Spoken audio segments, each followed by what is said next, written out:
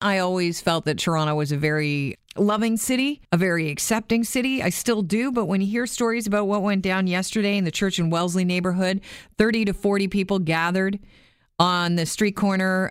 Protesters from the Christ Forgiveness and Torch of Christ movements decided to take a bullhorn, stand on a corner, and agitate people on one of the first days of Pride Month here in the city, in the Gay Village. Doug Elliott joins us right now. He's a lawyer and an LGBT activist.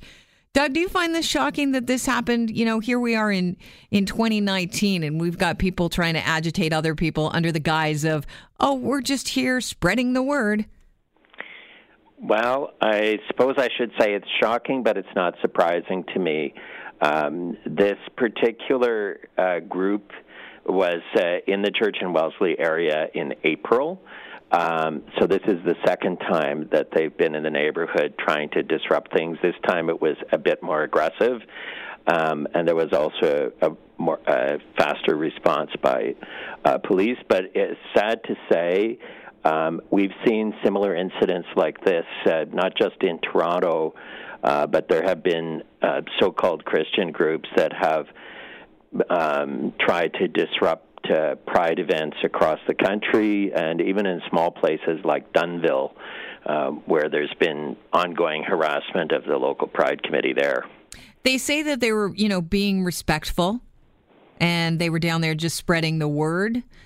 Some people say that, one person was arrested and they were taken away. I think it was a pastor in the group, and he's going to be appearing in court today.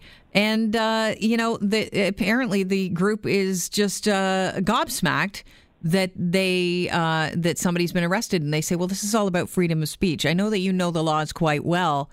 How do you look at this? Is this freedom of speech, or is this leaning towards hate speech? Well, the court will ultimately decide that, of course, but this particular individual, this particular preacher knows very well that he's not, by a City of Toronto bylaw, not allowed to use a bullhorn to convey his message on the streets of Toronto, that is considered disturbing the peace. He knows that. So the idea that he's shocked that he would be arrested is disingenuous in my view. He knew very well that he was breaking the law just by using the bullhorn. This guy has engaged in other acts of provocation in the past. I think he is a person like Bill Whatcott who wants to provoke, wants to confront, wants to spread hate, actually, and not love. I think he's a disgrace to Christianity, frankly. It's an embarrassment. I'm a Christian myself. That's not any kind of Christianity that I recognize. If you're trying to spread a message and the message is against a group of people, why would you go straight into the area where it is predominantly filled with that group of people, especially during their one month that is dedicated to celebrating who they are? Yes, well, this is not anything new. I mean, Bill Whatcott infiltrated the Pride Parade and handed out what I consider to be hate literature. I'm spearheading a class action against him over that conduct. When, back in the early 80s, we used to get this kind of abuse when we marched down Church Street from passersby. The Metropolitan Community Church has had bomb threats. I've had death threats. This has been going on for years. And these people, they don't love us. They hate us, and they are there to cause trouble. I would compare it to, for example, when the Orangemen marched through Catholic areas in Northern Ireland, or the neo-Nazis marched through Jewish neighborhoods in Illinois, that's what's going on here. These are haters who are coming directly to the group that they hate to provoke them, to aggravate them, and to demonstrate their contempt for them. That's what's really going on here. And, I'm just thankful that the community at Church and Wellesley kept their cool. There was no violence, and that the police did their job. Yeah, there was some speculation from people that I was talking to about this, if, the police had decided to arrest this man for his own protection. But you say, no, everybody was relatively peaceful beyond exchanging words. Yeah, this guy was charged with with hate speech, is my understanding, because it's already been determined by the Supreme Court of Canada in the Whatcott case that just because you claim that you're acting in the name of religion does not exempt you from our hate speech laws. Religion is no excuse for hate speech. And this guy was there in April. I saw the police interview where they said they had consulted the Attorney General. Under the criminal code, you can't be charged with hate speech except with the consent of the Attorney General. And since the guy has been charged with the consent of the Attorney General, I have to deduce from that it's hate speech charges that have been laid. And, this guy he knows what he's doing. He can read the Whatcott case, but unfortunately these people think that they're above the law because they understand God's message and the rest of us don't, according to them. And I think all we can do is bring the law to bear against them, and I hope that they are prosecuted to the fullest extent of the law. If found guilty, what are the consequences? Well, he could go to jail. He could face a fine. Undoubtedly, there's going to be an order that is going to require him to refrain from this kind of conduct for a prolonged period of time or risk arrest again. So at least we will have the benefit of that kind of protective order that would be in place for a number of years.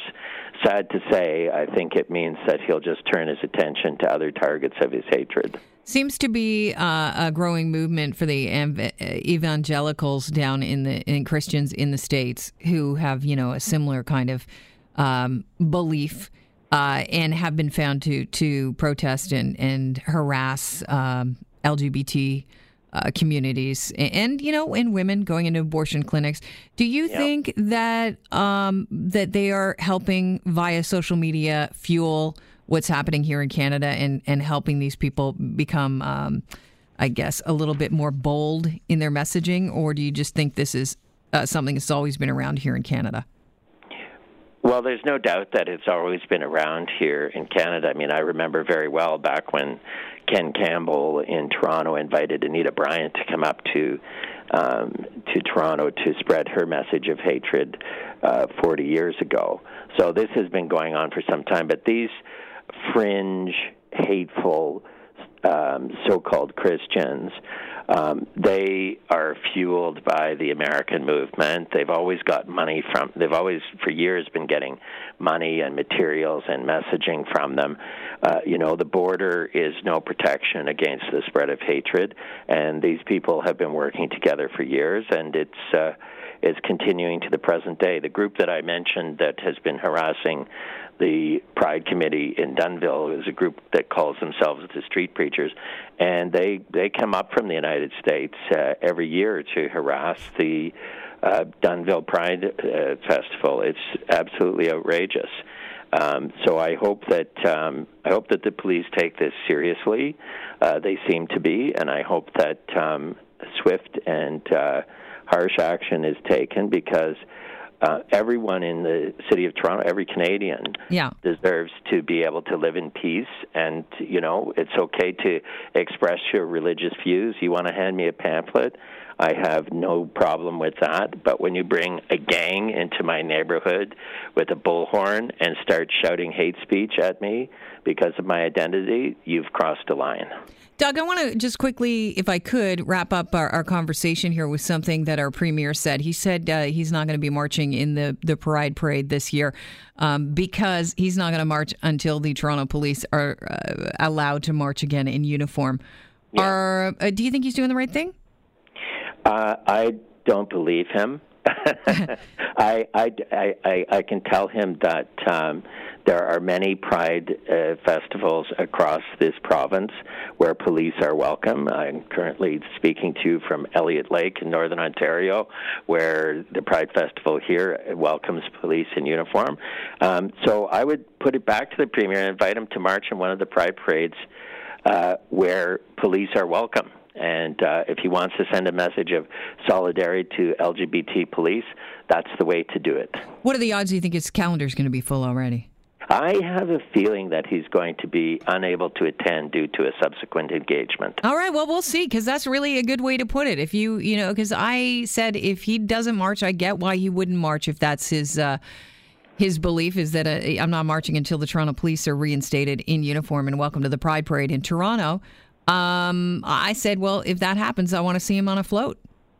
Yeah, absolutely, and I'd love to see him on a float at a buck of beer other float. Prides, let's make a buck of beer float at one of the other cities in Ontario where police officers are welcome, and I'm going to be encouraging those Pride committees to invite the Premier. Nice, okay.